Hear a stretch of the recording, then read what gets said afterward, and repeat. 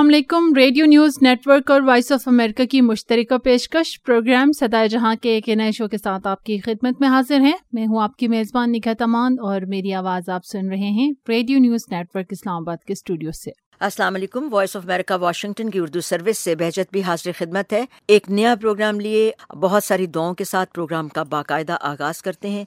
सदाए जहां में आज वॉइस ऑफ अमेरिका की उर्दू सर्विस से जो रिपोर्टें आपके लिए हम पेश कर रहे हैं, आइए एक मुख्तसर सा तारुफ उनका भी कराते चलें। अमरीका में गुज़श्ता सदारती इंतखाब के बाद तज्ज़ियाकार और नाक़िदों के ख्याल में सियासी मैदान में तकसीम गहरी हो गई। अभी भी इसकी कई जहतें हैं। आज एक ऐसी ही रिपोर्ट हम आपके लिए लाए हैं जिसमें कांग्रेस अरकान और सैनेटर्स की राय आप सुनेंगे। अमेरिका में वज़ीर दिफा का मनसब कुछ अरसे से खाली रहा है। अमेरिका और वज़ीर दिफा ना हो, हैरत की बात तो है ना। लेकिन इदारे यहाँ बड़े मजबूत हैं। बहरतौर अब सदर ट्रंप के नामजद वज़ीर दिफा की सेनेट में समाअत मुकम्मल हो चुकी है, जो तौसीक़ के अमल के लिए ज़रूरी भी है। फिर अमरीकी महकमा ख़ारजा दुनिया में मुख्तलिफ अमूर की सूरत हाल के बारे में सालाना रिपोर्टें जारी करता है। आज हम आपको मजहबी आज़ादी के बारे में जारी होने वाली रिपोर्ट के साथ साथ एक सेमिनार की रुदात भी सुनवाएंगे। फिर अमरीका में आजकल गैर कानूनी तारकीन वतन के खिलाफ कार्रवाई जारी है। हालांकि अमरीका उन मुल्कों की फहरिस्त में शामिल है जहां पनाह गज़ीनों की रिकॉर्ड तादाद आकर बसना चाहती है। आज हम आपको एक ऐसी ही कॉफ़ी शॉप पर लेकर जाएंगे जहां पनाह गज़ीन ही काम करते हैं। और आखिर में एक मुनफरिद आवाज़ की मालिक रेशमा की याद दिलाने वाली डॉक्टर मासूमा से मिलिएगा। कुछ बातें और कुछ उनके गीत वॉइस ऑफ अमेरिका की उर्दू सर्विस से पेश की जाने वाली रिपोर्टों का हिस्सा हैं। तो अब चलते हैं रेडियो न्यूज़ नेटवर्क के स्टूडियोज़ में निगत के पास। जी निगत, आज आप हमें क्या सुनवा रहे हैं? बहुत शुक्रिया बहजत। रेडियो न्यूज़ नेटवर्क से हम जिन मौज़ूआत पर बात करेंगे उनका मुख्तसर सा खुलासा कुछ यूँ है। स्टेट बैंक ने हालिया अपनी एक रिपोर्ट में पाकिस्तान में 18.3% खानदान के संगीन ग़िज़ाई क़िल्लत के शिकार होने का इजहार किया है। ज़री मुल्क होने के बावजूद ऐसी सूरत हाल क्यों है, सुनिएगा एक रिपोर्ट में। इसी तरह नारवाल करतारपुर सरहद सिखों के लिए खास अहमियत का हामिल है। गुज़िश्ता दिनों इस हवाले से पाकिस्तान और भारत के माबैन मुज़ाकरात भी हुए जिसमें 80% मामलात तय पा गए हैं। ताहम कुछ उमूर अभी भी ज़ेर गौर हैं। ये कौन से उमूर हैं और किन उमूर पर बातचीत होना बाकी है, तफसीलात आपको एक रिपोर्ट में हम बताएंगे। इसके अलावा आज के जदीद दौर में किताबों की अहमियत को उजागर करने के लिए सवात के मरकजी शहर मिंगोरा में एक किताब मेले का एहतमाम किया गया था।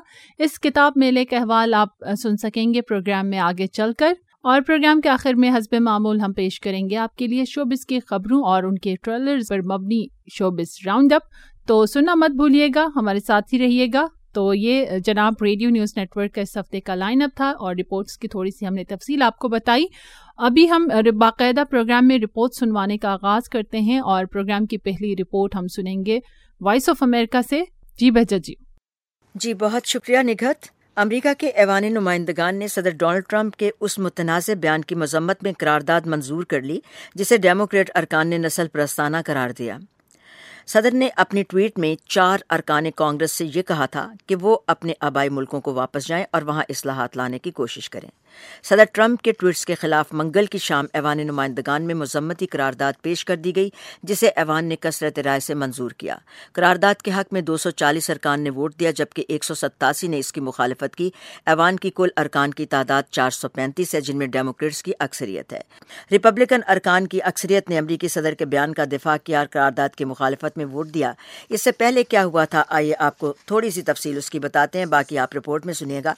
अमरीका के सदर डोनाल्ड ट्रंप और कांग्रेस में उनके बेशतर रिपब्लिकन हलीफ मंगल के रोज अपना दिफा करते रहे क्योंकि इससे पहले नाकदीन ने सदर ट्रंप की तरफ से समाजी राब्तों की वेबसाइट पर पोस्ट किए गए पैगामात पर तासुफ का इजहार करते हुए उन्हें नस्ल परस्ती पर मबनी बयान करार दिया। सदर ने अपनी ट्वीट्स में 4 डेमोक्रेट खवातीन कांग्रेस अरकान पर जोर दिया था कि वो अपने मुल्कों को वापस जाएं क्योंकि वो अमरीका पर तनकीद करती हैं। ये तमाम अरकान खवातीन अमरीकी शहरी हैं जबकि इनमें से 3 अमरीका ही में पैदा हुई थीं। इस ताज़ा तरीन सूरत हाल ने मुल्क में नस्ली और सियासी तकसीम को गहरा कर दिया है। वाशिंगटन से कौमी अमूर के लिए वॉइस ऑफ अमेरिका के नुमाइंदे जिम मलोन की रिपोर्ट तफसील से पेश करते हैं। व्हाइट हाउस में महाजराई के मूड के साथ सदर ट्रंप अपने बयानात पर कायम रहे जिसमें उन्होंने ऐवान नुमाइंदगान की 4 डेमोक्रेट अरकान खवातीन पर जोर दिया कि अगर वो इस मुल्क में खुश नहीं तो इसे छोड़ दें। You look at what they've said. I have clips right here. The most vile, horrible statements about our country, about Israel, about others. सदर डोनाल्ड ट्रंप कह रहे हैं कि आप जरा ये तो देखिए कि उन्होंने क्या कहा है। میرے سامنے ان کے بیانات ہیں جو ہمارے ملک، اسرائیل اور دوسرے ملکوں کے بارے میں دیے جانے والے خوفناک بیانات ہیں۔ اس کا دار و مدار انہی پر ہے۔ وہ جو چاہیں وہ کر سکتی ہیں، وہ اس ملک کو چھوڑ کر جا سکتی ہیں، وہ یہاں قیام کر سکتی ہیں، لیکن انہیں ہمارے ملک سے محبت کرنا چاہیے اور اس ملک کی بھلائی کے لیے کام کرنا چاہیے، جس پر ناقدین نے صدر پر تنقید کرتے ہوئے انہیں نسل پرست قرار دیا۔ سینٹ میں ڈیموکریٹ لیڈر چک شومر کہتے ہیں، Look, I think what President Trump did was just despicable to appeal to the worst in senator human Chuck شومر کہہ رہے ہیں کہ میرا خیال ہے صدر ٹرمپ نے جو کہا وہ افسوسناک ہے۔ انسانی جبلتوں کو بدترین انداز میں بیان کرنا اور امریکہ کو تقسیم کرنا ایک ایسا عمل ہے جو پہلے کبھی کسی صدر نے نہیں کیا۔ اس کے علاوہ ڈیموکریٹ پارٹی کے صدارتی امیدواروں نے بھی اپنی ناراضگی کا اظہار کیا، جن میں دوڑ میں آگے جو بائیڈن بھی شامل تھے۔ وہ آئیووا میں اپنی انتخابی مہم میں مصروف تھے، جہاں انہوں نے کہا، There has never been a president in American history who has been as so openly Democrat صدارتی racist. امیدوار جو بائیڈن کہہ رہے ہیں کہ امریکہ کی تاریخ میں ایسا کوئی صدر نہیں رہا جو اس حد تک کھلم کھلا نسل پرست اور منقسم مزاج ہو۔ ذرا تصور کیجئے دنیا میں اس بارے میں کیسے سوچا جائے گا۔ بعض ریپبلکن اراکین نے بھی مخالفت کی اور صدر کو مورد الزام ٹھہرایا کہ وہ ملک کو تقسیم کرنے کی کوشش کر رہے ہیں۔ I wish we'd have moved past it, but I'm afraid that with the comments that have been hurled back and forth, we're back into the Republican kind of senator Mitt Romney نے کہا کہ میری خواہش ہے کہ ہم اس رویے کو ختم کر سکتے، لیکن مجھے خوف ہے کہ ایسے بیانات سے ہم اسی نوعیت کی تقسیم کا شکار ہو رہے ہیں جو ہماری قومی روح کے لیے بے حد تباہ کن ہے۔ Senate Republican leader Mitch McConnell نے کہا کہ اب وقت آ گیا ہے کہ تمام عوامی شخصیات اپنے انداز بیان میں نرمی لائیں۔ Well, the president's not a racist. The president's not a racist. And I think the tone of all of this is not good senator for Mitch the McConnell country. کہہ رہے ہیں کہ صدر نسل پرست تو نہیں، لیکن میرے خیال میں ایسا لہجہ ملک کے لیے اچھا نہیں۔ پھر بھی سوچنے کی بات تو یہ ہے کہ اس کی بازگشت تمام نظریاتی رجحانات میں نظر آ رہی ہے۔ نیو یارک سے کانگریس رکن الیگزینڈریا اوکاسیا کورٹیز ان 4 ارکان میں شامل ہیں جو صدر کے بیان کا ہدف ہیں۔ And so the first note that I want to tell children across this country is that no matter what کورٹیز کا کہنا ہے کہ پہلی بات جو میں اس ملک کے بچوں کو بتانا چاہتی ہوں وہ یہ ہے کہ قطع نظر صدر نے جو کچھ بھی کہا، آپ کا اس ملک سے ایک تعلق ہے اور یہ ملک ہر ایک سے تعلق رکھتا ہے۔ صدر اور ڈیموکریٹس کے درمیان تازہ ترین محاذ آرائی کے بارے میں امکان یہی ہے کہ آئندہ برس کی انتخابی مہم کا نقطۂ آغاز ہوگا۔ Bahjat Jilani, Urdu VOA، Washington.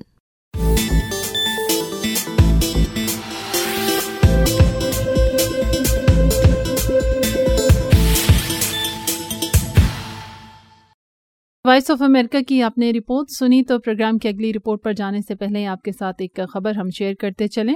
Myanmar میں روہنگیا مسلمانوں کی نسل کشی کرنے پر امریکہ نے میانمار فوج کے سربراہ پر پابندی عائد کر دی ہے۔ امریکہ کی جانب سے میانمار کے فوجی سربراہ سمیت 3 اعلیٰ عہدیداران پر پابندی عائد کی گئی ہے۔ غیر ملکی خبر رساں ادارے کے مطابق امریکی حکام نے موقف اختیار کیا ہے کہ ان فوجی افسران پر اب تک میانمار میں کوئی کارروائی نہیں کی گئی، جس کے رد عمل میں پابندی عائد کی جا رہی ہے۔ میانمار کی فوج کی طرف سے روہنگیا مسلمانوں پر کیے جانے والے مظالم کھل کر دنیا کے سامنے آنے لگے ہیں۔ رواں ماہ کے آغاز میں اقوام متحدہ کے تحقیقکاروں نے فوجی آپریشن کے نام پر مسلمانوں کے قتل عام، اجتماعی زیادتی اور املاک کو نقصان پہنچانے کی تصدیق کر دی تھی۔ خیال رہے کہ اقوام متحدہ کے جاری کردہ رپورٹ میں یہ بھی کہا گیا تھا کہ میانمار کی فوج نے رخائن میں بلیک آؤٹ کر کے انسانی حقوق کی خلاف ورزیاں کی۔ عالمی ادارے UN کے تحقیقکاروں کا یہ بھی کہنا تھا کہ 2017 میں برمی فوج نے مسلمانوں کی نسل کشی کے لیے رخائن میں آپریشن کیا، جس کے بعد 7,30,000 مسلمان بنگلہ دیش ہجرت کرنے پر مجبور ہوئے۔ تو اسی خبر کے بعد پروگرام کی اگلی رپورٹ کے لیے ہم واپس وائس آف امریکہ چلتے ہیں۔ تو بہجت جی، رپورٹ کی تفصیلات بتائیے۔ امریکہ کے چوٹی کے فوجی عہدے کے لیے نامزد اہلکار جنرل مارک مائلی نے کہا کہ افغانستان سے قبل از وقت فوجی انخلا حکمت عملی کی غلطی ہوگی۔ ایسے میں جب تقریباً 2 اشروں سے جاری لڑائی کے خاتمے کی غرض سے امن اور ممکنہ تصفیے کے لیے امریکہ اور طالبان کے مابین مذاکرات جاری ہیں۔ جنرل مائک مائلی فوج کے چیف آف سٹاف ہیں، جنہیں جوائنٹ چیفز آف سٹاف کے سربراہ کے طور پر نامزد کیا گیا ہے۔ انہوں نے سینٹ کی مسلح افواج کی قائمہ کمیٹی کی سماعت کے دوران کہا کہ ان کے خیال میں یہ کام سست، تکلیف دہ اور مشکل امر ہے۔ انہوں نے اپنی زندگی کا کافی حصہ افغانستان میں گزارا ہے، لیکن وہ سمجھتے ہیں کہ یہ ضروری ہے۔ مالی نے کہا کہ انہوں نے امن مذاکرات میں پیش رفت دیکھی ہے جس کا مقصد لڑائی ختم کرنا ہے۔ متوقع طور پر امریکہ اور طالبان کے مابین معاہدے کا انحصار اس بات پر ہے کہ طالبان کی جانب سے یہ عہد کیے جانے پر کہ افغانستان کو دہشت گردی کے اڈے کے طور پر استعمال نہیں کیا جائے گا، امریکہ اس کے عوض غیر ملکی فوجوں کے انخلا کا وعدہ بھی کرے گا۔ اور اس کے ساتھ ساتھ صدر ڈونلڈ ٹرمپ کے نامزد کردہ وزیر دفاع مارک ایسپر کی سینٹ میں سماعت بغیر کسی رکاوٹ کے گزر گئی۔ ایک کے سوا تمام ارکان نے ان کی نامزدگی کی توثیق کرنے پر اپنی آمادگی کا اظہار کیا۔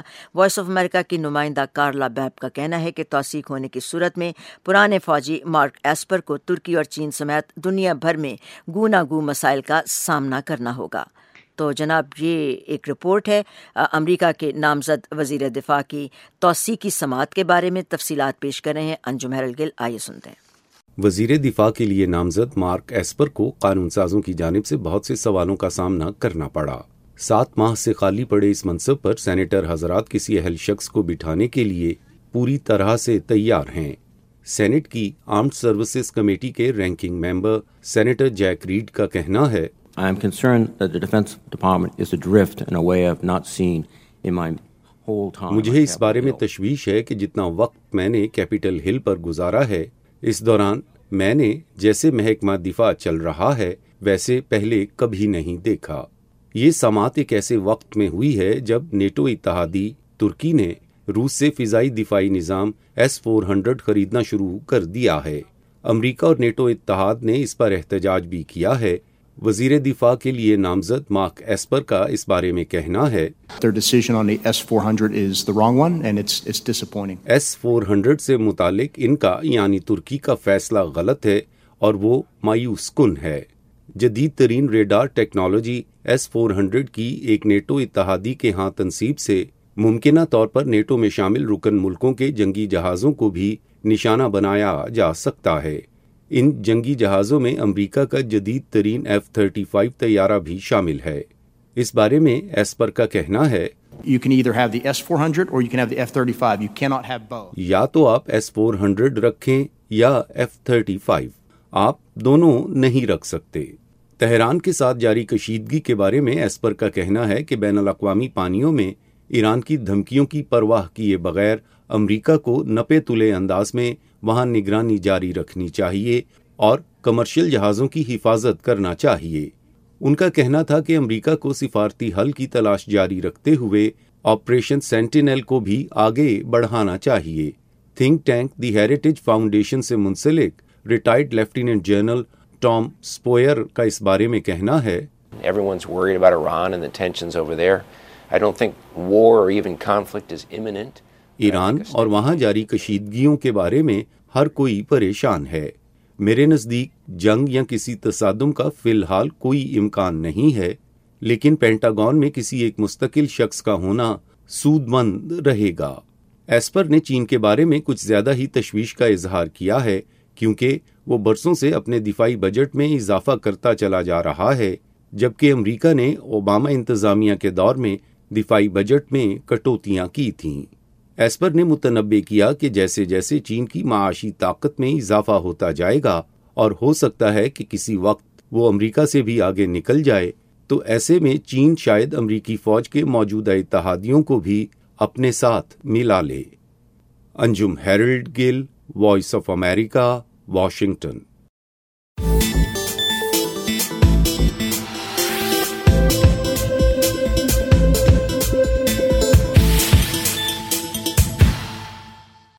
پروگرام میں یہاں پر ہم ایک مختصر سا وقفہ لیں گے، وقفے کے بعد واپس آئیں گے تو آپ کے لیے ہم دیگر رپورٹس پیش کریں گے، ہمارے ساتھ رہیے۔ صدائے جہاں وائس آف امریکہ اور ریڈیو نیوز نیٹ ورک کی مشترکہ پیشکش۔ ہمیں امید ہے آپ ہمارا یہ پروگرام باقاعدگی سے سنتے ہیں۔ آپ کو صدائے جہاں کیسا لگتا ہے؟ رائے دیجیے۔ ای میل ایڈریس آپ کو بتاتے ہیں sejradio@voanews.com، اور خط لکھنے کے لیے ہمارا پتہ ہے پروگرام صدائے جہاں، post box 1399، Islamabad. Welcome back. Voice of America Washington کی اردو سروس اور ریڈیو نیوز نیٹ ورک کی مشترکہ پیشکش صدائے جہاں میں ہم ایک دفعہ پھر آپ کو خوش آمدید کہتے ہیں۔ بات کرتے ہیں پاکستان اور امریکہ کے تعلقات کی۔ پاکستان کے وزیر خارجہ شاہ محمود قریشی نے کہا کہ امریکہ کے ساتھ تعلقات پاکستان کی خارجہ پالیسی میں نمایاں حیثیت کے حامل رہے ہیں۔ اگرچہ ان کے بقول اسلام آباد اور واشنگٹن کے تعلقات میں اتار چڑھاؤ آتا رہا ہے، لیکن ایک وسیع تناظر میں یہ تعلقات اس وقت دونوں ملکوں کے مفاد میں رہے جب امریکہ اور پاکستان کا باہمی تعاون جاری رہا۔ پاکستان کے وزیر خارجہ نے یہ بھی کہا کہ امریکہ کے ساتھ تعلقات پاکستان کی خارجہ پالیسی کا نمایاں پہلو بھی رہے ہیں۔ پاکستان کے وزیر خارجہ شاہ محمود قریشی منگل کے روز پاکستان امریکہ تعلقات سے متعلق منعقد ہونے والے سیمینار سے خطاب کرتے ہوئے یہ باتیں کر رہے تھے۔ اس سیمینار کا انعقاد اسلام آباد پالیسی انسٹیٹیوٹ نے ایک ایسے وقت پر کیا تھا جب پاکستان کے وزیر اعظم عمران خان آئندہ ہفتے صدر ٹرمپ کی دعوت پر امریکہ کا دورہ کر رہے ہیں۔ پاکستان کے وزیر خارجہ نے یہ بھی کہا کہ اگست 2018 میں عمران خان کے وزیر اعظم بننے کے بعد پاکستان اور امریکہ کے تعلقات میں بتدریج بہتری آئی ہے۔ امریکہ کے وزیر خارجہ مائک پامپیو کے گزشتہ ستمبر میں پاکستان کے دورے کے بعد دونوں جانب سے باہمی تعلقات کو ایک نئی جہت دینے کی خواہش کا اظہار کیا گیا ہے۔ انہوں نے یہ بھی کہا کہ وزیر اعظم عمران خان کے دورہ امریکہ کے دوران امریکہ کے ساتھ اقتصادی اور تجارتی تعاون کو فروغ دینے کے امکانات کا بھی جائزہ لیا جا رہا ہے۔ پاکستان کے وزیر خارجہ شاہ محمود قریشی کہتے ہیں کہ افغانستان سے متعلق پاکستان اور امریکہ کی پالیسی میں ہم آہنگی کی وجہ سے دیرینہ افغان تنازع کے حل کی امید بھی روشن ہو گئی ہے۔ بعض مبصرین سمجھتے ہیں کہ پاکستان اور امریکہ کے تعلقات میں بہتری کے آثار ایک ایسے وقت پر دیکھے جا رہے ہیں جب پاکستان نے امریکہ اور طالبان کے درمیان بات چیت کروانے میں اہم کردار ادا کیا ہے۔ بعض مبصرین یہ سمجھتے ہیں کہ پاکستان کے وزیر اعظم عمران خان کے دورہ امریکہ کے دوران پاکستان اور امریکی قیادت کے درمیان ہونے والی ملاقاتوں میں دیگر امور کے علاوہ افغانستان کے معاملے پر بھی بات چیت ہوگی۔ جیسا کہ آپ سب جانتے ہیں، پاکستان کے وزیر اعظم عمران خان صدر ڈونلڈ ٹرمپ کی دعوت پر 21 سے 23 جولائی تک امریکہ کا دورہ کر رہے ہیں۔ اور اس خبر کے ساتھ اب چلتے ہیں ریڈیو نیوز نیٹ ورک کے اسٹوڈیوز میں، جہاں نگت ایک اور اہم مسئلے کے بارے میں بات کر رہی ہیں، اور یہ معاملہ ہے فوڈ سیکیورٹی کا۔ جی نگت۔ بہت شکریہ بہجت۔ اسی حوالے سے اسٹیٹ بینک آف پاکستان نے اپنی سہمائی رپورٹ جاری کی ہے، جس میں بتایا گیا ہے کہ بلوچستان کے آدھے سے زائد گھرانوں کو سنگین حد تک غذائی قلت کا سامنا ہے۔ معاشی حالات پر اپنی سہمائی رپورٹ میں اسٹیٹ بینک نے پاکستان میں غذائی قلت کے مسئلے پر خصوصی روشنی ڈالی۔ بلوچستان میں تقریباً 30% گھرانے فاقے پر مجبور ہیں، جبکہ دوسری جانب گلگت بلتستان میں 80% گھرانے غذا کے حوالے سے خوشحال ہیں، جبکہ خیبر پختونخوا میں یہ شرح 70% ہے۔ خوفناک بات یہ ہے کہ ملک کی 36.9% غذائی قلت کے شکار گھرانوں میں سے 18.3% کو سنگین غذائی قلت کا سامنا ہے۔ صرف 63.1% ملک کے گھرانے غذا کے حوالے سے خوشحال ہیں۔ در حقیقت وزارت صحت اور اقوام متحدہ کے ادارہ برائے اطفال یعنی یونیسیف کے نیشنل نیوٹریشنل سروے 2018 کے مطابق پاکستان گندم پیدا کرنے والا دنیا کا 8واں، چاول پیدا کرنے والا دنیا کا 10واں، گنا پیدا کرنے والا دنیا کا 5واں اور دودھ پیدا کرنے والا دنیا کا 4تھا سب سے بڑا ملک ہے۔ اسٹیٹ بینک کی رپورٹ کے مطابق پاکستان کی 1/3 آبادی غربت کی سطح سے نیچے زندگی گزار رہی ہے، جس کا مطلب ہے کہ ملک میں 5 کروڑ افراد اپنی آمدنی کے حساب سے ضروریات زندگی سے محروم ہیں، جن میں سے کئی افراد دیہاتی علاقوں میں رہتے ہیں، جہاں غربت کی شرح 30.7% ہے۔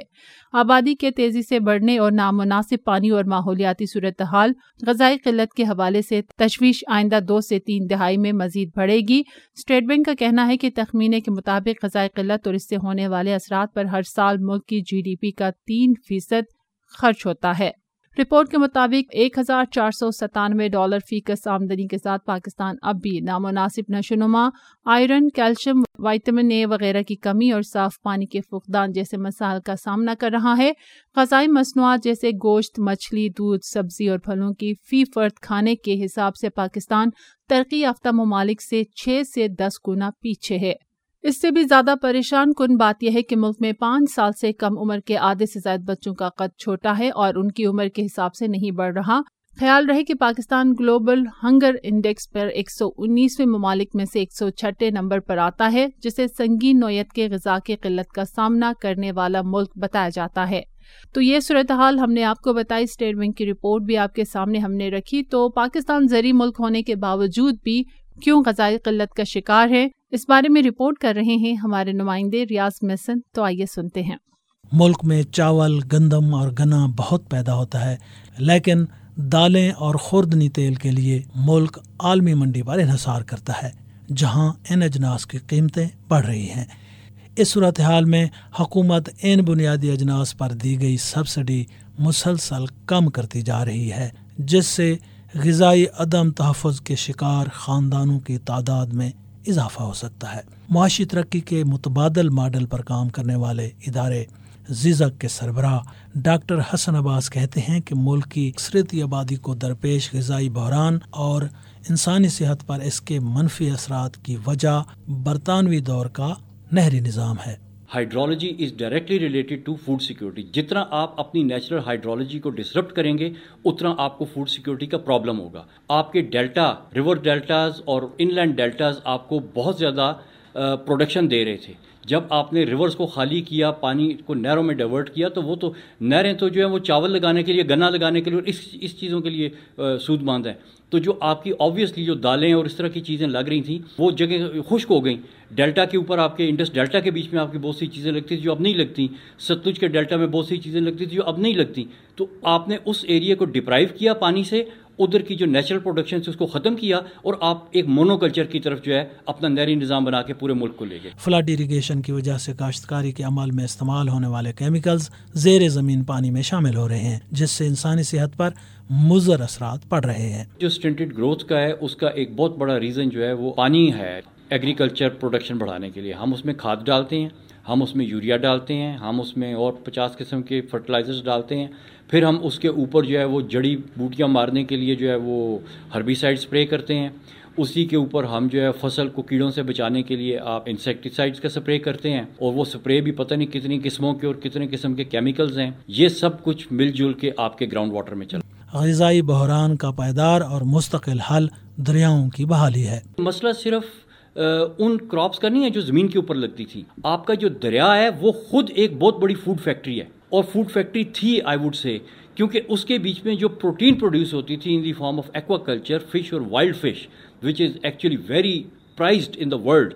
آپ کا دریا وائلڈ فش پروڈیوس کرتا تھا۔ آج آپ کے انڈس میں آپ کو مچھلی نہیں ملتی۔ کیوں نہیں ملتی؟ اب آپ ساری فارمیں فش کھا رہے ہیں، وہ بھی ساری اسی طرح کی دوائیوں سے اور اس کے اوپر پال کے بڑی ہوتی ہے۔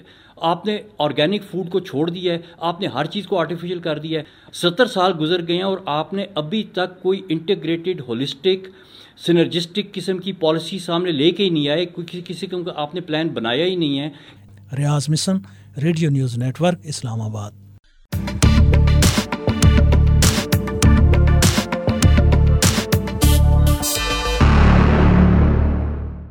اور آئیے اب بات کرتے ہیں کرتارپور راہداری منصوبے کی، جس کا امریکہ نے خیر مقدم کیا ہے۔ امریکی محکمہ خارجہ کی ترجمان مورگن اورٹیگس نے کہا ہے کہ پاکستان اور بھارت کے درمیان شروع ہونے والا کرتارپور راہداری کا منصوبہ خوش آئند ہے۔ منگل کو معمول کی پریس بریفنگ کے دوران ایک صحافی نے امریکی محکمہ خارجہ کی ترجمان سے پاکستان اور بھارت کے درمیان کرتارپور راہداری منصوبے پر رد عمل چاہا تھا۔ صحافی کے سوال پر ترجمان نے کہا کہ یہ واقعی بہت اچھی خبر ہے، ہم اس اقدام کا خیر مقدم کرتے ہیں۔ جو چیز بھی پاکستان اور بھارت کے لوگوں کو ایک دوسرے کے قریب لائے، ہم اس کی حمایت کرتے ہیں۔ تو جیسا کہ آپ سب جانتے ہیں کہ کرتارپور منصوبے پر پاکستان اور بھارت کے درمیان مذاکرات کا سلسلہ جاری ہے، اور دونوں ملکوں کی کوشش ہے کہ وہ رواں سال کے اختتام تک اس راہداری کو کھول دیں۔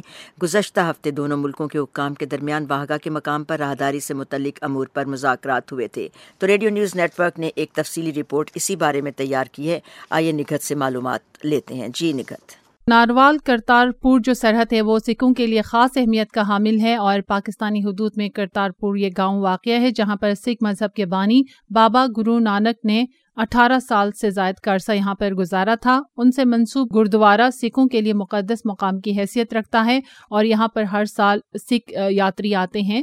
اب اچھی بات یہ ہے کہ ناروال کرتارپور راہداری منصوبے پر کام تکمیل کے آخری مراحل میں داخل ہو چکا ہے۔ نومبر میں بابا جی گرو نانک جی کے 550ویں جنم دن کے موقع پر تزئین و آرائش کا کام مکمل کر لیا جائے گا۔ تفصیلات کے مطابق کرتارپور راہداری منصوبے پر کام تیزی سے جاری ہے، اور پاکستان کی جانب سے گردوارے سے بھارتی بھارتی سرحد تک روڈ کی تعمیر 90% تک مکمل کر لی گئی ہے اور دریائے راوی پر بننے والا پل مکمل کر لیا گیا ہے۔ گردوارہ صاحب کمپلیکس پر بلڈنگ کا تعمیری کام بھی 60% تک مکمل ہے، جبکہ رواں سال نومبر میں کرتارپور راہداری منصوبے پر کام تقریبات تک مکمل کر لیا جائے گا۔ سکھ یاتریوں کی سہولت کے لیے گردوارے کو وسیع کیا جا رہا ہے اور ناروال میں شاپنگ مال، 5 اسٹار اور 7 اسٹار ہوٹل بھی تعمیر کیے جائیں گے۔ بابا جی گرو نانک دیو جی کے 550ویں جنم دن تک تزئین و آرائش کا کام بھی مکمل کر لیا جائے گا، جس کے بعد سکھ یاتری بغیر ویزا دربار پر حاضری دینے آ سکیں گے۔ واضح رہے کہ نومبر 2018 کو وزیراعظم عمران خان نے چکر گڑھ میں کرتارپور راہداری کا سنگ بنیاد رکھا تھا اور دنیا کو پیغام دیا تھا کہ پاکستان نفرت کا جواب بھی محبت سے دیتا ہے۔ کرتارپور میں ناروال سے 7 گنا بڑا شہر آباد کیا جا رہا ہے۔ ناروال شہر 130 ایکڑ سے 150 ایکڑ اراضی پر محیط ہے۔ پاکستان کو گردوارہ صاحب سے سرحد تک اپنی حدود میں کرتارپور کوریڈور فیز 1 میں 4.5 کلومیٹر سڑک تعمیر کر رہا ہے۔ اسی طرح بھارت بھی اپنی حدود میں سرحد تک راہداری بنائے گا۔ گزشتہ دنوں کرتارپور راہداری منصوبے پر بھارت اور پاکستان کے مابین مذاکرات کا دوسرا دور ہوا، جس میں مثبت پیش رفت سامنے آئی اور دونوں ممالک نے معاہدے کے تحت 80% نکات پر اتفاق کر لیا ہے۔ اس حوالے سے مزید تفصیلات بھی جانیں گے شمشاد آفریدی سے، تو یہ رپورٹ آئی آپ کو سنواتے ہیں۔ پاکستان اور انڈین حکام کے درمیان کرتارپور راہداری کے حوالے سے مذاکرات کا یہ دوسرا دور گزشتہ ہفتے لاہور میں واگا کے مقام پر ہوا۔ پاکستانی وفد کی قیادت کرنے والے وزارت خارجہ کے ترجمان اور ڈائریکٹر جنرل جنوبی ایشیا ڈاکٹر محمد فیصل نے مذاکرات کے اختتام پر بتایا کہ مذاکرات میں مثبت پیش رفت ہوئی ہے اور 80% سے زائد معاملات پر اتفاق ہو گیا ہے۔ تاہم ان 80% معاملات میں کیا کچھ شامل تھا اور کس پر اتفاق ہونا باقی ہے، اس حوالے سے انہوں نے کوئی تفصیلات نہیں دی۔ ایگریمنٹ کی تفصیل نہیں بتا سکیں گے، یہ انٹرنیشنل نارمز ہیں کہ جی ہم جس چیز کو ہم کافی ساری پیش رفت ہو گئی، میرے حساب سے 80% کے قریب ایگریمنٹ ہو گیا ہے، تو ایک آدھی میٹنگ شاید اور کرنی پڑے گی۔ یہ نمبرز کی بات پہ صرف آپ کی انڈرسٹینڈنگ کے لیے، جتنی کیپیسٹی ہوگی، جتنی وہاں جگہ ہوگی، جو ممکن ہوگا، اس حد تک ہم چلے جائیں گے۔ ان مذاکرات میں انڈین محکمہ داخلہ کے joint secretary SCL Das Indian وفد کی قیادت کر رہے تھے۔ مذاکرات کے بعد میڈیا بریفنگ کے دوران ان کا کہنا تھا، کرتارپور راہداری کو فعال بنانے کے مختلف طریقوں کے ڈرافٹ ایگریمنٹس پر دونوں ممالک کے درمیان تفصیلی گفتگو ہوئی۔ ہم نے پاکستان پر زور دیا کہ وہ سکھ یاتریوں کے جذبات کا خیال رکھتے ہوئے انہیں سال بھر ہموار، آسان اور غیر محدود رسائی کو یقینی بنائے تاکہ وہ آسانی سے مقدس گردوارہ کرتارپور صاحب کی زیارت کر سکیں۔ ہمارے مطالبات میں سے ایک بڑا مطالبہ یہ بھی تھا کہ خاص موقعوں پر 10,000 اضافی سکھ یاتریوں کو زیارت کرنے کی اجازت دی جائے۔ ان میں نہ صرف انڈین نیشنل شامل ہیں بلکہ OCI کارڈ رکھنے والے یعنی سمندر پار انڈین شہریوں کو بھی گردوارہ کرتارپور صاحب کی زیارت کرنے کی اجازت دی جائے اور یہ تحریک ویزا فری ہوگی۔ اس کے علاوہ پاکستان کو فیس کی مقدار یا کسی بھی قسم کا محدود نظام متعارف کروانے پر دوبارہ غور کرنا چاہیے۔ انڈین محکمہ داخلہ کے جوائنٹ سیکرٹری SCL داس کے الفاظ، کرتارپور راہداری کے حوالے سے دونوں ممالک کی حکومتیں مذاکرات تو کر رہی ہیں، لیکن پاکستان میں سکھ برادری اس معاملے کو کیسے دیکھ رہی ہے، یہ جاننے کے لیے میں نے پاکستان سکھ کونسل کے سرپرست اعلیٰ رمیش سنگھ سے پوچھا کہ کیا دونوں جانب کی سکھ برادری اس پیش رفت سے مطمئن ہے۔ پاکستان کی سکھ برادری اور پوری دنیا بھر میں بسنے والی سکھ برادری نے پاکستان کے اس اقدام کو سراہا ہے۔ پوری دنیا کی سکھ برادری کے دل جیت لیے ہیں پاکستان نے۔ یہ تو کئی عرصے سے پاکستان میں بسنے والی سکھ برادری کی کوششیں رہی ہے کہ کرتارپور کوریڈور یاتریوں کے لیے کھولا جائے، لیکن دیر آیا درست آیا اور بہت اچھا فیصلہ ہے، اور ہم یہ سمجھتے ہیں کہ دونوں ممالک کے درمیان جو مذاکرات اتنی تیزی سے چل رہے ہیں اور پاکستان نے اس کا ثبوت دیا۔ آپ دیکھیں کہ جو کرتارپور کوریڈور کے حوالے سے جتنا بھی ورک ڈیولپمنٹ ہو رہی ہے 80% ابھی تک کمپلیٹ ہو چکی ہے۔ میں نے وزٹ بھی کیا ہے خود وہاں پر جا کے، اور 20% کام رہ گیا ہے جو سپٹمبر کے اینڈ تک کمپلیٹ ہو جائے گا۔ میں نے رمیش سنگھ سے پوچھا کہ جس رفتار سے دونوں ممالک کے درمیان مذاکرات کا سلسلہ جاری ہے،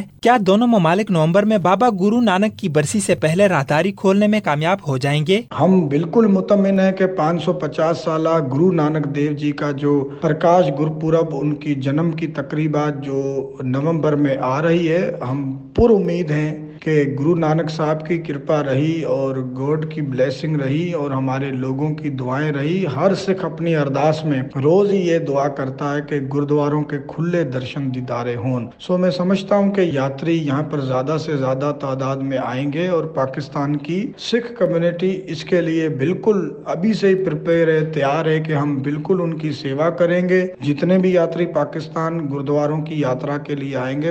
radio news network Islamabad سے شمشاد آفریدی.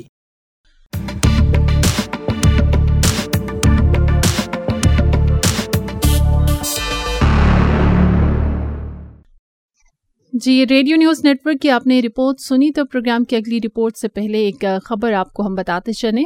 بین الاقوامی مذہبی آزادی کے امریکی ادارے USCIRF نے اپنی ایک حالیہ رپورٹ میں امریکی حکومت کو تجویز پیش کی ہے کہ پاکستان کو ان ممالک کی فہرست میں شامل کیا جائے جہاں مبینہ طور پر مذہبی آزادیوں کی یا تو سنگین خلاف ورزیوں کا ارتکاب کیا جاتا ہے یا ان پر قدغنیں لگائی جاتی ہیں. USCIRF کی تازہ رپورٹ میں جن 16 ممالک کے حوالے سے یہ تجویز پیش کی گئی ہے، ان میں برما، چین، ایران، نائجیریا، شمالی کوریا، روس، سعودی عرب، سوڈان، شام، تاجکستان، ترکمانستان، پاکستان سمیت دیگر ممالک شامل ہیں.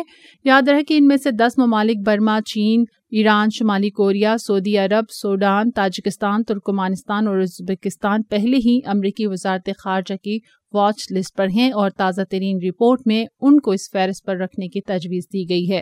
پاکستان کے حوالے سے امریکی وزارت خارجہ نے گزشتہ سال سنگین ترین لسٹ میں ڈالنے کے بجائے ایک مخصوص درجہ بندی قائم کی تھی جسے اسپیشل واچ لسٹ قرار دیا گیا تھا اور اس پر صرف پاکستان تھا.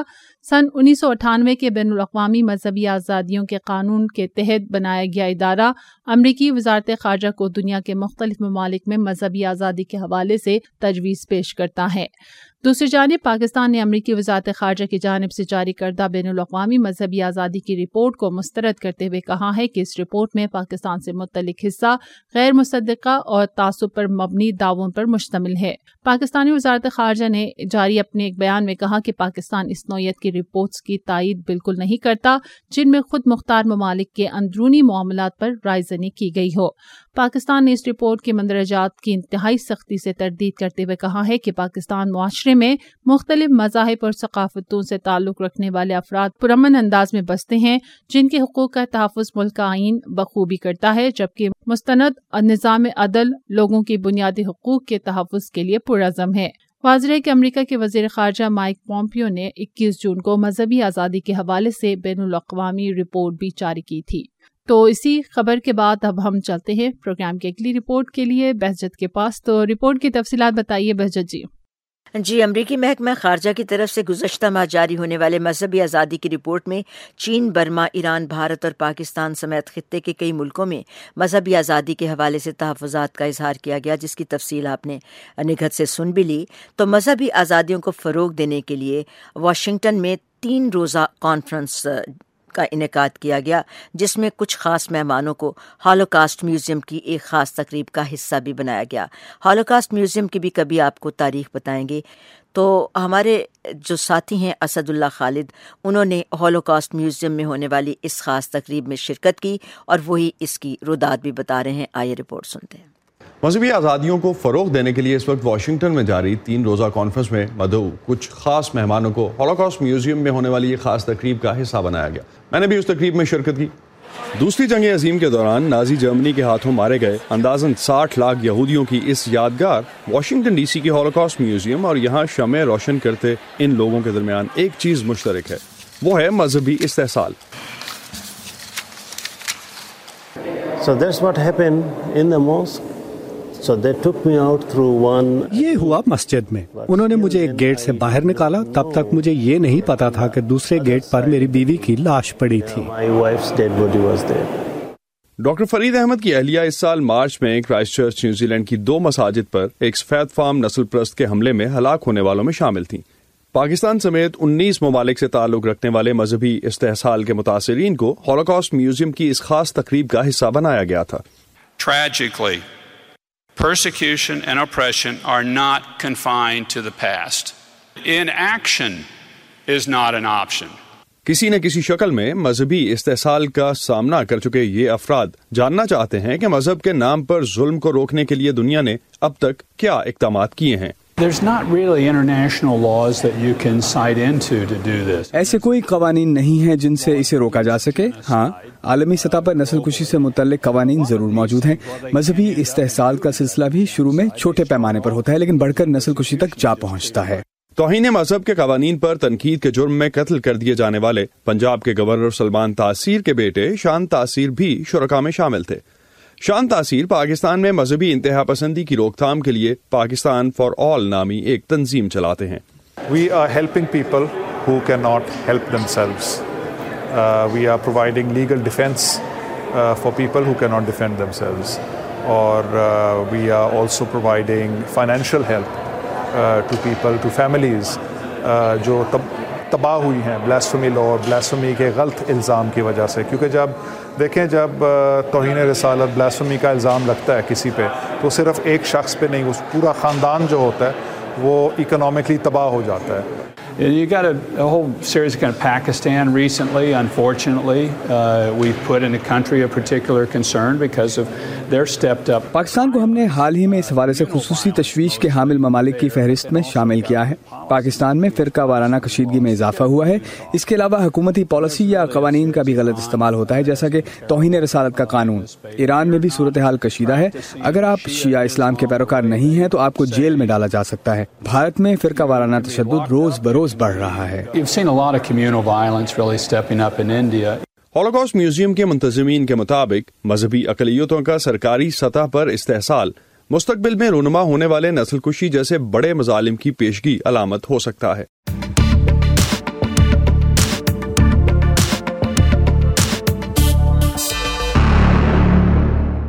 پروگرام میں یہاں پر ہم ایک مختصر سا وقفہ لیں گے۔ وقفے کے بعد واپس آئیں گے تو آپ کے لیے زبردست رپورٹس ہم پیش کریں گے۔ ہمارے ساتھ رہیے۔ ریڈیو پروگرام صدائے جہاں ریڈیو نیوز نیٹ ورک اور وائس آف امریکہ کی مشترکہ پیشکش ہے۔ یہ پروگرام سنتے رہیے اور اس بارے میں اپنی آراء، تجاویز اور سوالات کے لیے ہم سے رابطہ کیجیے۔ facebook.com/SEJ Radio یا پھر facebook.com/Radio News Network۔ Welcome back. آئیے اب پروگرام کو آگے بڑھاتے ہیں۔ امریکی حکام نے مختلف شہروں میں غیر قانونی طور پر قیام پذیر تارکین وطن کی گرفتاریوں کے لیے گزشتہ دنوں چھاپے مارے اور تارکین وطن کے خلاف آپریشن کا دائرہ لیکن کافی محدود طور پر جاری رہا۔ امریکہ کے صدر ڈونلڈ ٹرمپ نے غیر قانونی طور پر مقیم تارکین وطن کے خلاف اتوار سے کریک ڈاؤن کا اعلان کر دیا تھا۔ گزشتہ ماہ بھی انہوں نے ٹویٹر پر اسی نوعیت کے کریک ڈاؤن کا اعلان کیا تھا لیکن بعد ازاں اسے ملتوی کر دیا گیا تھا۔ اس سے پہلے امریکہ کی ایک عدالت نے یہ حکم دیا تھا کہ حالیہ دنوں میں 10 شہروں میں آنے والے سینکڑوں تارکین وطن خاندانوں کو واپس بھیج دیا جائے۔ خبر رساں ادارے رائٹرز کے مطابق تارکین وطن اور ان کے وکلاء بڑے پیمانے پر پکڑ دھکڑ سے متعلق پہلے ہی چوکنا تھے لیکن حکام کی جانب سے چند شہروں میں محدود پیمانے پر گرفتاریوں کے لیے چھاپے مارے جانے کی اطلاعات ملی۔ تو امریکہ میں سرحدوں کے نگران ادارے immigration and custom enforcement ICE کے قائم مقام ڈائریکٹر میٹ البینی کے مطابق ایسے افراد جنہیں عدالت کی جانب سے بے دخل کرنے کے احکامات ہیں ان کے خلاف ٹارگیٹڈ کارروائی کی جا رہی ہے۔ تو جناب یہ بھی ہم آپ کو یہاں یاد دلاتے چلیں کہ امریکہ کے صدر ڈونلڈ ٹرمپ نے اپنی انتخابی مہم کے دوران امریکہ میں غیر قانونی طور پر مقیم افراد کو واپس ان کے آبائی ملکوں میں بھیجنے پر زور دیا تھا اور اس مقصد کے لیے وہ میکسیکو کی سرحد پر دیوار کی تعمیر سمیت مختلف آپشنز کے لیے کوششیں کرتے آ رہے ہیں جن پر انہیں سخت مخالفت کا سامنا بھی ہے کیونکہ امریکہ ان ملکوں میں سے ایک ہے جہاں پناہ گزینوں کی زیادہ سے زیادہ تعداد اپنے خواب پورا کرنے کے لیے آنا چاہتی ہے کیونکہ امریکہ کو خوابوں کی سرزمین بھی کہا جاتا ہے اور دنیا بھر میں تارکین وطن کے خلاف آپ سب جانتے ہی ہیں کہ بڑے پیمانے پر سخت اقدام اٹھائے جا رہے ہیں۔ ٹرمپ انتظامیہ کی سخت پالیسی ہے پھر بھی امریکہ میں ایسے کئی ادارے سرگرم عمل ہیں جو پناہ گزینوں کو خوش آمدید کہتے ہیں بہت سارے دوسرے ملکوں کی طرح۔ عمران جدون ہمیں بتا رہے ہیں ریاست جارجیا کی ایک ایسی کافی شاپ کا احوال جو پناہ گزینوں کے لیے زندگی آسان بنانے کے لیے کوشاں ہے۔ کیسے اور کس طرح، آئیے یہ رپورٹ آپ کو سنواتے ہیں۔ ریاست جورجیا کا شہر کلارکسٹن ایک ایسی جگہ ہے جہاں 40 سے زیادہ قومیتوں سے تعلق رکھنے والے اور 60 سے زیادہ مختلف زبانیں بولنے والے افراد بستے ہیں، اس لیے اسے امریکہ کا سب سے متنوع علاقہ بھی کہا جاتا ہے۔ کیٹی مری اس علاقے میں ایک کافی شاپ کی مالک ہے، لیکن یہ کوئی عام کیفے نہیں ہے۔ اس کی خاص بات یہ ہے کہ یہاں صرف پناہ گزینوں کو ہی ملازمت دی جاتی ہے، کیونکہ کیٹی پناہ گزینوں سے جڑے کچھ دقیانوسی خیالات کو ختم کرنا چاہتی ہے۔ مجھے لگتا ہے کہ دنیا پناہ گزینوں کو منفی نظر سے دیکھتی ہے، مثلاً انہیں کبھی ایک بوجھ یا پھر کبھی بہت خطرناک سمجھا جاتا ہے۔ یہ سچ نہیں ہے۔ ریفیوج کافی نامی اس دکان پر 1 سال کی ملازمت کی تربیت کے دوران انگریزی زبان سکھائی جاتی ہے اور پناہ گزینوں کی تربیت کے کئی پروگرامز بھی پیش کیے جاتے ہیں۔ سمیہ مقصودی ایک پناہ گزین ہے جن کا کام کافی بنانا ہے۔ وہ کہتی ہیں کہ ان کے لیے یہ جگہ گھر سے دور ایک گھر کی طرح ہے۔ میں نے خود کو جانا ہے اور خواب دیکھنا یہاں سیکھا ہے، لکھنا پڑھنا اور اپنے مستقبل کے بارے میں سوچنا بھی یہیں سیکھا ہے، ورنہ امریکہ میں تو میں کہیں گم ہی ہو جاتی۔ سمیہ کی طرح ملک الارماش بھی پہلے اس ریفیوج کافی شاپ پر کام کرتے تھے۔ ملازمت کا 1 سال مکمل ہونے کے بعد انہیں ایسے پروگرامز میں شامل کیا گیا جس کی مدد سے وہ اب کیٹرنگ کا اپنا کامیاب کاروبار چلا رہے ہیں۔ وہ کہتے ہیں کہ یہ ریفیوج کافی شاپ اور کیٹی مری کے بنا ممکن نہیں تھا۔ سب سے پہلے میں نے انگریزی سیکھی اور اپنی کمیونٹی کو جانا۔ مجھے ایسے پروگرام میں شامل کیا گیا جہاں میں نے کاروباری مہارت حاصل کی اور ایسے افراد سے ملاقات کی جو وہی کام کر رہے تھے جو میں کرنا چاہتا تھا۔ ریفیوج کافی شاپ میں میرا تجربہ بہت اچھا رہا اور اب ہم سب دوست بن کر ایک خاندان کی طرح رہتے ہیں۔ ریاست جورجیا کے شہر کلارکسٹن کی متنوع آبادی تیزی سے بڑھ رہی ہے۔ کیٹی مری یہاں آنے والے پناہ گزینوں اور یہاں پہلے سے رہنے والوں کے درمیان فاصلے کم کرنا چاہتی ہیں۔ ہم لوگوں پر محنت کرنا چاہتے تھے اور اس کوشش کی اچھی بات یہ ہے کہ ہم ریفیوجی کمیونٹی کے لیے کام نہیں بلکہ ان کو ساتھ لے کر کام کر رہے ہیں، اور یہاں کام کرنے والوں کا اطمینان دیکھ کر معلوم ہوتا ہے کہ وہ اس مقصد میں کامیاب بھی ہو رہی ہیں۔ Imran Jadoon, voice of America, Clarkston, Georgia.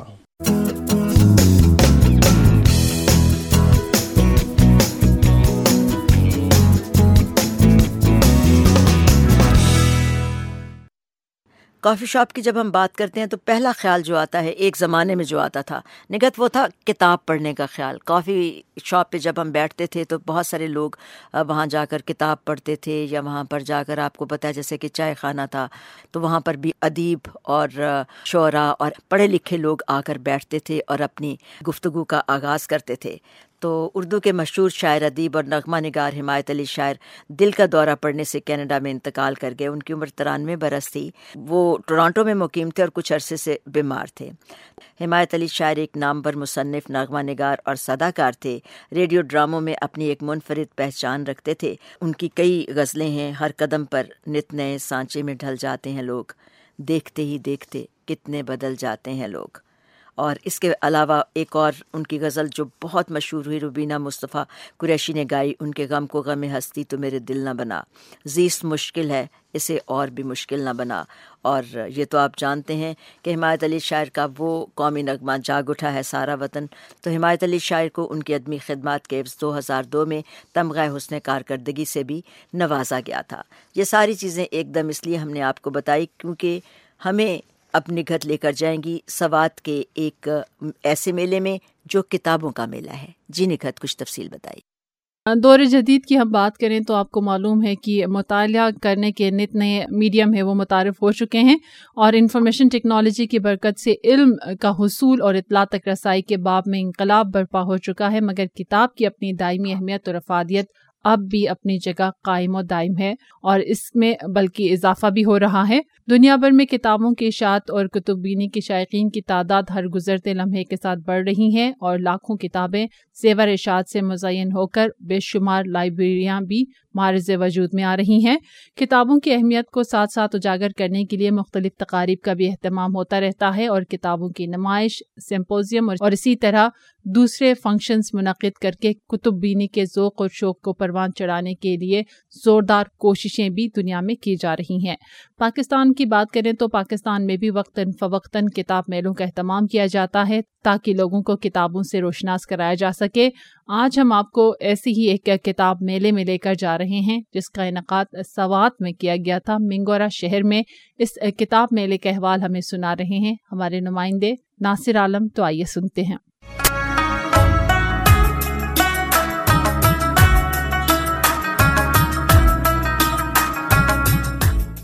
Swat के मरकजी शहर मिंगोरा में तलबा और तालिबात के लिए किताब मेला लग गया, जिसमें स्थानों पर सैकड़ों किताबें सजा दी गईं, जिन्हें देखने के लिए मुख्तलिफ स्कूलों के तलबा और तालिबात की कसीर तादाद पहुँच गई, जिन्होंने मुख्तलिफ मौज़ूआत पर लिखी गई किताबों में गहरी दिलचस्पी ली और मेले के इनेकाद को अहसन इक़दाम करार दिया। मैं स्टूडेंट हूँ, यहाँ पे किताब मेला लगा हुआ है तो मुझे बहुत खुशी हुई है क्योंकि किताबों में जो होता है वो ऑथेंटिक होता है। मैं सारे नौजवानों को यही मैसेज दूंगा कि वो किताब जो है वो ज़्यादा से ज़्यादा स्टडी करें क्योंकि इसमें जो इल्म है वो बहुत ज़्यादा है। मैं बुक्स पढ़ना बहुत पसंद करती हूँ, इसलिए मैं यहाँ पर भी आई हूँ कि बुक्स पढ़ो और खरीद लूँ।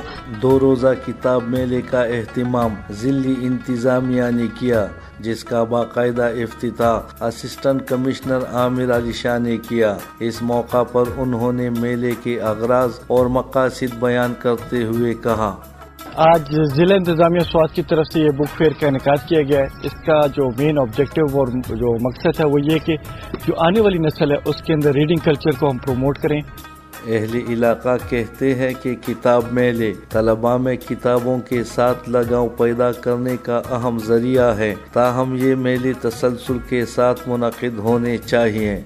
Nasir Alam, radio news network, Swat.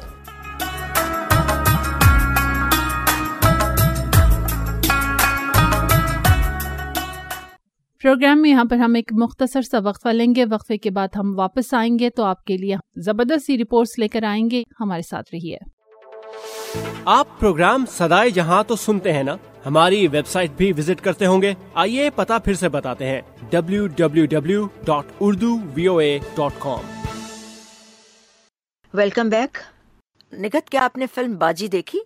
नहीं, सिर्फ ट्रेलर देखा है अब तक, तो उस फिल्म देखने का मुझे मौका बिल्कुल भी नहीं मिला। आप बताएं, आपने देखी है फिल्म? जी हाँ, बिल्कुल पहले दिन पहला शो। जबरदस्त। तो कैसी लगी आपको फिल्म? किसी भी शो बिजनेस के साथ जिसका ताल्लुक है, मीडिया के साथ जिसका ताल्लुक है, आई थिंक उसको ये फिल्म अच्छी लगेगी, क्योंकि ये कहानी है एक ऐसी फिल्मी हीरोइन की जिनकी शोहरत का सूरज ढल चुका है। वो ज़हनी कर्ब में हैं, दबाव का शिकार हैं। ऐसे में एक डायरेक्टर उन्हें ये यकीन दिला देता है कि वो पर्दा स्क्रीन पर फिर से जलवागर होकर दोबारा उरूज हासिल कर सकती हैं। और ये कहानी है सन 1950 में बनने वाली एक हॉलीवुड की शोरा आफाक क्लासिक फिल्म सनसेट बुलीवर्ड की।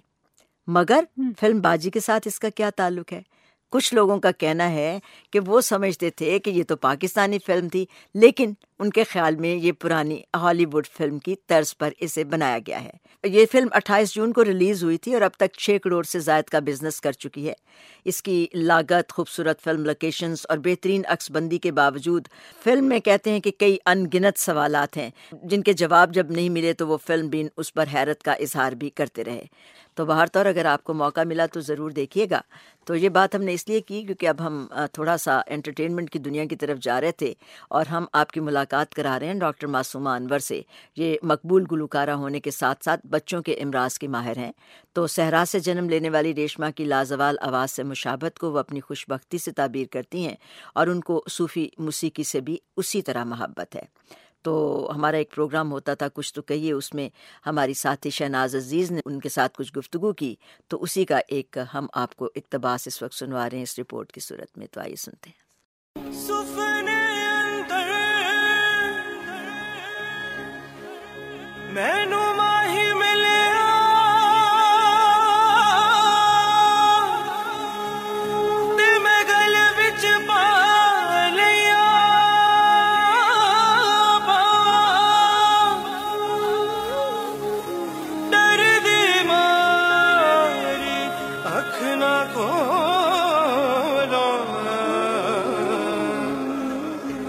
फिर बिछड़ ना जाऊं,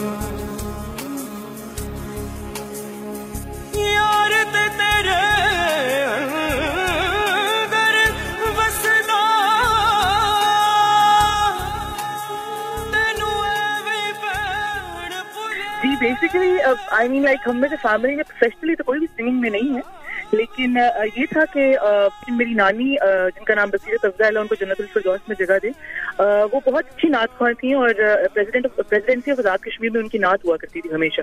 تو she had that beautiful voice جو کہ پھر انہیریٹ ہوئی میری مدر میں، لیکن میری مدر کو اتنا انکریج کسی نے نہیں کیا. پھر انہوں نے مجھ میں جب یہ فن دیکھا تو انہوں نے اس کی بہت اچھی گرومنگ کی. It's because of them actually I am talking to you right now. My mother is a very strong woman. I have always seen a very very strong person in my life as a woman. تو میں بالکل pure feminist ہوں جی. مجھے تو خواتین بڑی پسند ڈھونڈا تے میرے اندر کون سمایا جے میں تینوں اندر ڈھونڈا تے باہر کس دی مایا. اندر تو ہے باہر تو ہے ویکھا ہر تھا تیرا سایہ.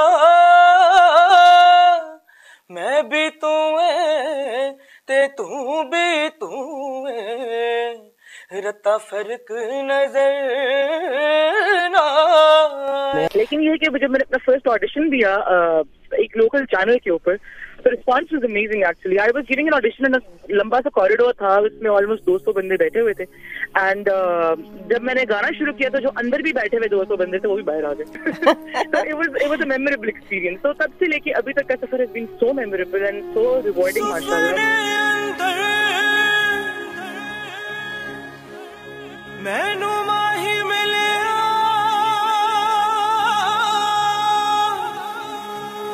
تے میں گل وچ پا لیا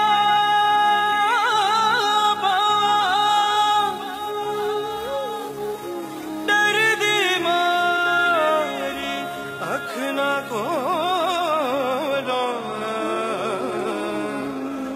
کتے پھر بچھڑ نہ جا. وائس آف امریکہ کی آپ نے رپورٹ سنی، تو پروگرام کی آخری رپورٹ سے قبل ہم دوبارہ وائس آف امریکہ کے اسٹوڈیوز میں چلیں گے بہجت کے پاس آپ کے لیے زبردست کچھ شوبز کی خبروں کے لیے. تو بتائیے بہجت جی کیا خبریں لے کر آ رہی ہیں آج ہمارے لیے؟ نئی پاکستانی فلم سپر سٹار کا ٹریلر ریلیز ہو گیا ہے. فلم کی کاسٹ میں ماہرہ خان اور بلال اشرف نمایاں ہیں. ٹریلر کراچی میں ایک تقریب کے دوران ریلیز کیا گیا جس میں فلم کے فنکاروں سمیت دیگر اہم افراد نے بھی شرکت کی. اس موقع پر ماہرہ خان نے کہا کہ فلم میں وہ سب کچھ موجود ہے جو ایک اچھی اور تفریحی فلم میں ہوتا ہے، جبکہ بلال اشرف کہتے ہیں کہ وہ ایک نئے انداز میں نظر آئیں گے. اس فلم کے لیے انہوں نے باقاعدہ کئی ہفتوں کی ٹریننگ لی جس میں سخت ڈائٹنگ اور ایکسرسائزز شامل تھیں. فلم کی پروڈیوسر مومنہ درید ہیں اور ڈائریکٹر احتشام الدین، جن کا کہنا تھا کہ وہ ٹیلی ویژن ڈراموں کے بعد فلموں کے سفر پر نکلے ہیں اور اس سفر میں ان کا اور فلم بینوں کا ہمیشہ ساتھ رہے گا. فلم کی ایک خاص بات اس کی موسیقی ہے جو اذان سمیع خان نے ترتیب دی ہے. وہ تجربے اور عمر دونوں کے حوالے سے نوارد ہیں، مگر فلم کے میوزک کو سن کر اور اس کی عکس بندی کے لحاظ سے ترتیب دیکھ کر کم تجربے کا احساس نہیں ہوتا. اچھا، فلم میں ایک آئٹم سانگ بھی شامل ہے جو فلم بینوں کو متوجہ کرنے کے لیے رکھا گیا ہے. پھر فلم کے 2 گیت ہیں. دھڑک بھڑک اور عاطف اسلم کی آواز میں ریکارڈ کیا گیا ایک نغمہ ان دنوں کے حوالے سے یہ توقع کی جا رہی ہے کہ وہ ہر خاص و عام کو پسند آئے گا. یہ 3 منٹ اور 6 سیکنڈ کا ٹریلر ہے جس سے کہانی کا کچھ اندازہ لگایا جا سکتا ہے کہ یہ ایک طرح لو سٹوری ہے. 2 اداکار ماہرہ خان اور بلال اشرف سپر سٹار بننے کے لیے کیا کچھ کرنے پر مجبور ہوتے ہیں. یہ کہانی اسی جد و جہد کے درمیان کمزور پڑ جانے والے رشتوں اور احساسات کی عکاسی کرتی ہے. یہ فلم عید الاضحیٰ کے موقع پر پوری دنیا میں ایک ساتھ ریلیز کی جائے گی. دوسری جو ہم خبر آج آپ کے لیے لائے ہیں وہ ہے کہ کم عمری کی شادی کے خلاف لوگوں میں شعور بیدار کرنے اور اس کے نقصانات کو اجاگر کرنے کے لیے نوبل انعام یافتہ شرمین عبید چنائے کی short film series shattering the silence کی تیسری فلم چائلڈ میرج ریلیز کر دی گئی ہے. بچوں کے ساتھ جنسی زیادتی جیسے حساس موضوعات پر مشتمل فلم سیریز کا مقصد اس سنگین مسئلے کی طرف لوگوں کی توجہ مبذول کرانا ہے. فلم کی کہانی ایک نوجوان لڑکی کے گرد گھومتی ہے جسے اسکول چھوڑنے پر مجبور کر کے زبردستی اس کی شادی کر دی جاتی ہے. فلم میں کم عمری کی شادی کی وجہ سے کم سن لڑکی کی جسمانی اور ذہنی صحت پر پڑنے والے منفی اثرات کو مؤثر انداز میں پیش کیا گیا ہے. تعلیم سے محروم لڑکی کے لیے کام کے محدود مواقع کو بھی اس مختصر دورانیے کی فلم میں اجاگر کیا گیا ہے۔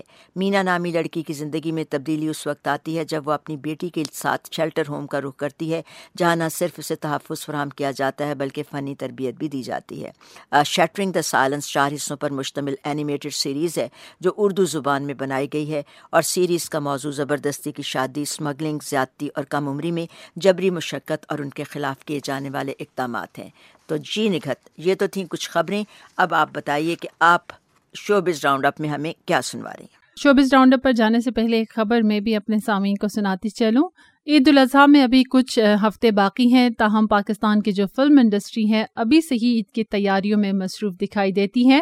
پاکستان میں ہر سال عید پر تقریباً 3 سے 4 فلمیں ریلیز ہوتی ہیں، اور یہ سلسلہ گزشتہ چند سالوں سے چلتا آ رہا ہے، اور آنے والی عید پر بھی پاکستانی شائقین کم سے کم 3 فلمیں ضرور سینما گھروں میں دیکھ سکیں گے۔ آنے والی عید پر میگا کاسٹ اور میگا بجٹ فلمیں پرے ہٹ لو، سپر سٹار اور ہیر مانجا ریلیز کی جائیں گی۔ تینوں فلمیں مسالہ ایکشن اور کامیڈی فلمیں ہیں جن کے ٹریلرز نے شائقین کے انتظار کو مزید بڑھا دیا ہے۔ جہاں عید الاضحیٰ پر ریلیز ہونے والی فلموں کے لیے عام شائقین منتظر ہیں، وہیں پر شوبز شخصیات بھی عید اور فلموں کی ریلیز کے منتظر ہیں۔ اس حوالے سے اداکار فیصل قریشی نے عید الاضحیٰ پر ریلیز ہونے والی تینوں فلموں ہیر مانجا، سپر سٹار اور پرے ہٹ لو کے ٹائٹل شیئر کرتے ہوئے لکھا کہ اس عید پر مزہ آئے گا۔ جہاں فیصل قریشی عید کے موقع پر ایک ساتھ اتنی فلموں کے ریلیز ہونے پر خوش دکھائی دیتے ہیں، وہیں پر سپر سٹار شان شاہد ایسے فیصلے سے ناخوش بھی دکھائی دیے۔ انہوں نے ایک ہی دن اتنی ساری فلموں کو انڈسٹری کے لیے نقصان دہ قرار دیا۔ شان شاہد نے فیصل قریشی کے ٹویٹ پر جواب دیتے ہوئے کسی بھی فلم اور ٹیم کو تنقید کا نشانہ بنائے بغیر لکھا کہ ایک ہی دن میں تمام فلموں کی ریلیز ہماری انڈسٹری کے لیے اچھا عمل نہیں۔ انڈسٹری کو ایسی فلموں کی ضرورت ہے جنہیں عید کے بعد ریلیز کیا جا سکے۔ شان شاہد نے تمام فلموں کو بہترین قرار دیتے ہوئے کہا کہ بدقسمتی سے تمام فلموں کو ایک دن ریلیز کیا جا رہا ہے۔ ایک اور ٹویٹ میں شان شاہد کا یہ بھی کہنا تھا کہ اگرچہ وہ بھی عید کے دن ایسی فلموں کو دیکھنے کے لیے سینما گھر ضرور جائیں گے۔ تو اسی خبر کے بعد اب ہم چلتے ہیں شوبز راؤنڈ اپ کی جانب، جس میں آپ کو ہم بتائیں گے کہ اس ہفتے کون سی فلموں کے ٹریلر ریلیز ہوئے اور شوبز کی مزید کیا خبریں ہیں۔ تو آئیے چلتے ہیں پلوش اقبال کے پاس جو ہمیں شوبز راؤنڈ اپ سنوا رہی ہیں۔ Hollywood action film Hobbs and Shaw کا نیا ٹریلر جاری کر دیا گیا۔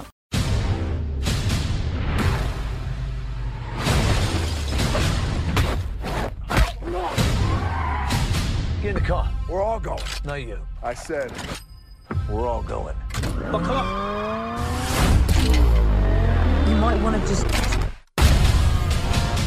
Is he doing what I think he's doing? Yeah. I was on survival. 60-40. Cowboy up. Fast and furious کی پیشکش ہوبز اینڈ شو میں ڈیوائن جانسن اور جیسن اسٹیتھم ہیرو بن کر جلوہ گر ہو رہے ہیں۔ فلم میں ویلن کا کردار ادریس ایلبا نبھا رہے ہیں۔ ہدایت کار ڈیوڈ لچ کی ایکشن سے بھرپور فلم ہوبز اینڈ شو 2 اگست کو سینما گھروں کی زینت بنے گی۔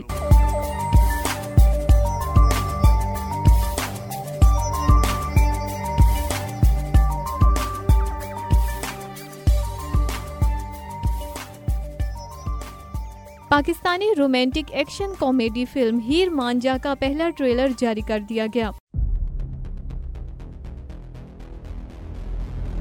میری قسمت ہی خراب ہے، اچھی خاصی زندگی گزر رہی تھی، ایم ڈی بننے والا تھا، سب کچھ ٹھیک چل رہا تھا، پھر زندگی نے ایسی کروٹ کھائی جب ہیر میری زندگی میں واپس آئی۔ وہی گھسی پیٹی پرانی کہانی، چلے چلے پر یاد آ گئی، بریانی کتنی اچھی، دلہن بھاگ گئی، تمہارے ہونا۔ دیکھو میں تو تم سے معافی مانگنے آ رہا تھا، اور پھر فلم میں مرکزی کردار ہیر کو حریم فاروق جبکہ کبیر کا کردار علی رحمان ادا کر رہے ہیں۔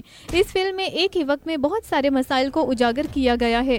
ٹریلر میں دکھایا گیا ہے کہ ہیر جس کا کردار حریم فاروق ادا کر رہی ہیں، ان کی شادی ان کے والدین اپنی مرضی سے کروانا چاہتے ہیں، لیکن وہ اس شادی کے خلاف ہوتی ہیں اور گھر سے بھاگ جاتی ہیں۔ ٹریلر میں جہاں ایک طرف ہیر کو کبیر کی محبت میں گھر سے فرار ہوتے ہوئے دکھایا گیا ہے، وہیں دوسری طرف ان کے خاندان والوں کو غصے میں بھی دکھایا گیا ہے اور وہ ہیر کی جان لینے کو تیار دکھائی دیتے ہیں۔ فلم کے دونوں مرکزی کردار ایک دوسرے سے بالکل مختلف ہیں، ان میں کوئی بھی بات مشترک نہیں اور فلم میں بار بار ان میں اختلافات ہوتے ہیں۔ ہیر مانجا کو رواں برس عید الاضحیٰ کے موقع پر ریلیز کیا جائے گا۔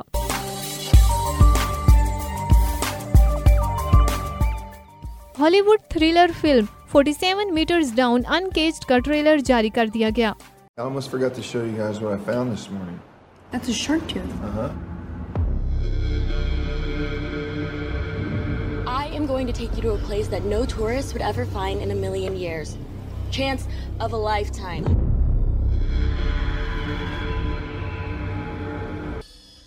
जोहेनिस रॉबर्ट्स की हिदायतकारी में बनने वाली इस फिल्म की कहानी ऐसे तैराकों के गिर्द घूम रही है जो समंदर की गहराई में बुरी तरह फंस जाते हैं। फिल्म 47 मीटर्स डाउन अनकेज्ड 16 अगस्त को रिलीज की जाएगी। बॉलीवुड स्टार शाहिद कपूर की नई फिल्म कबीर सिंह ने सिर्फ एक हफ्ते में 4 बड़े रिकॉर्ड तोड़ डाले हैं। कबीर,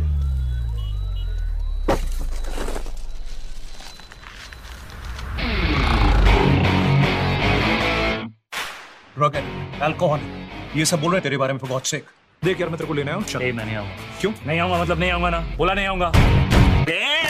बॉलीवुड स्टार शाहिद कपूर की नई फिल्म कबीर सिंह 200 करोड़ क्लब में शामिल हो गई है। फिल्म 250 करोड़ का बिजनेस करके इंडस्ट्री में नया रिकॉर्ड कायम कर सकती है। फिल्म डायरेक्टर के मुताबिक वो इस मकसद को हासिल करने के करीब हैं। Palwasha Iqbal, radio news network, Islamabad. Showbiz roundup के साथ ही प्रोग्राम सदाए जहां अपने इख्तिताम को पहुंचा। आज का शो आपको कैसा लगा? आपकी आरा का हमें इंतजार रहेगा, हमें ज़रूर बताइएगा। खत लिखने के लिए हमारा पता है प्रोग्राम सदाए जहां, PO बॉक्स नंबर 1399 इस्लामाबाद। इसी के साथ निगहत अमान को स्टूडियो इंजीनियर शाहिद अब्बासी के साथ इजाज़त दीजिए। आपसे अगले हफ्ते फिर मुलाकात होगी। खुदा हाफिज।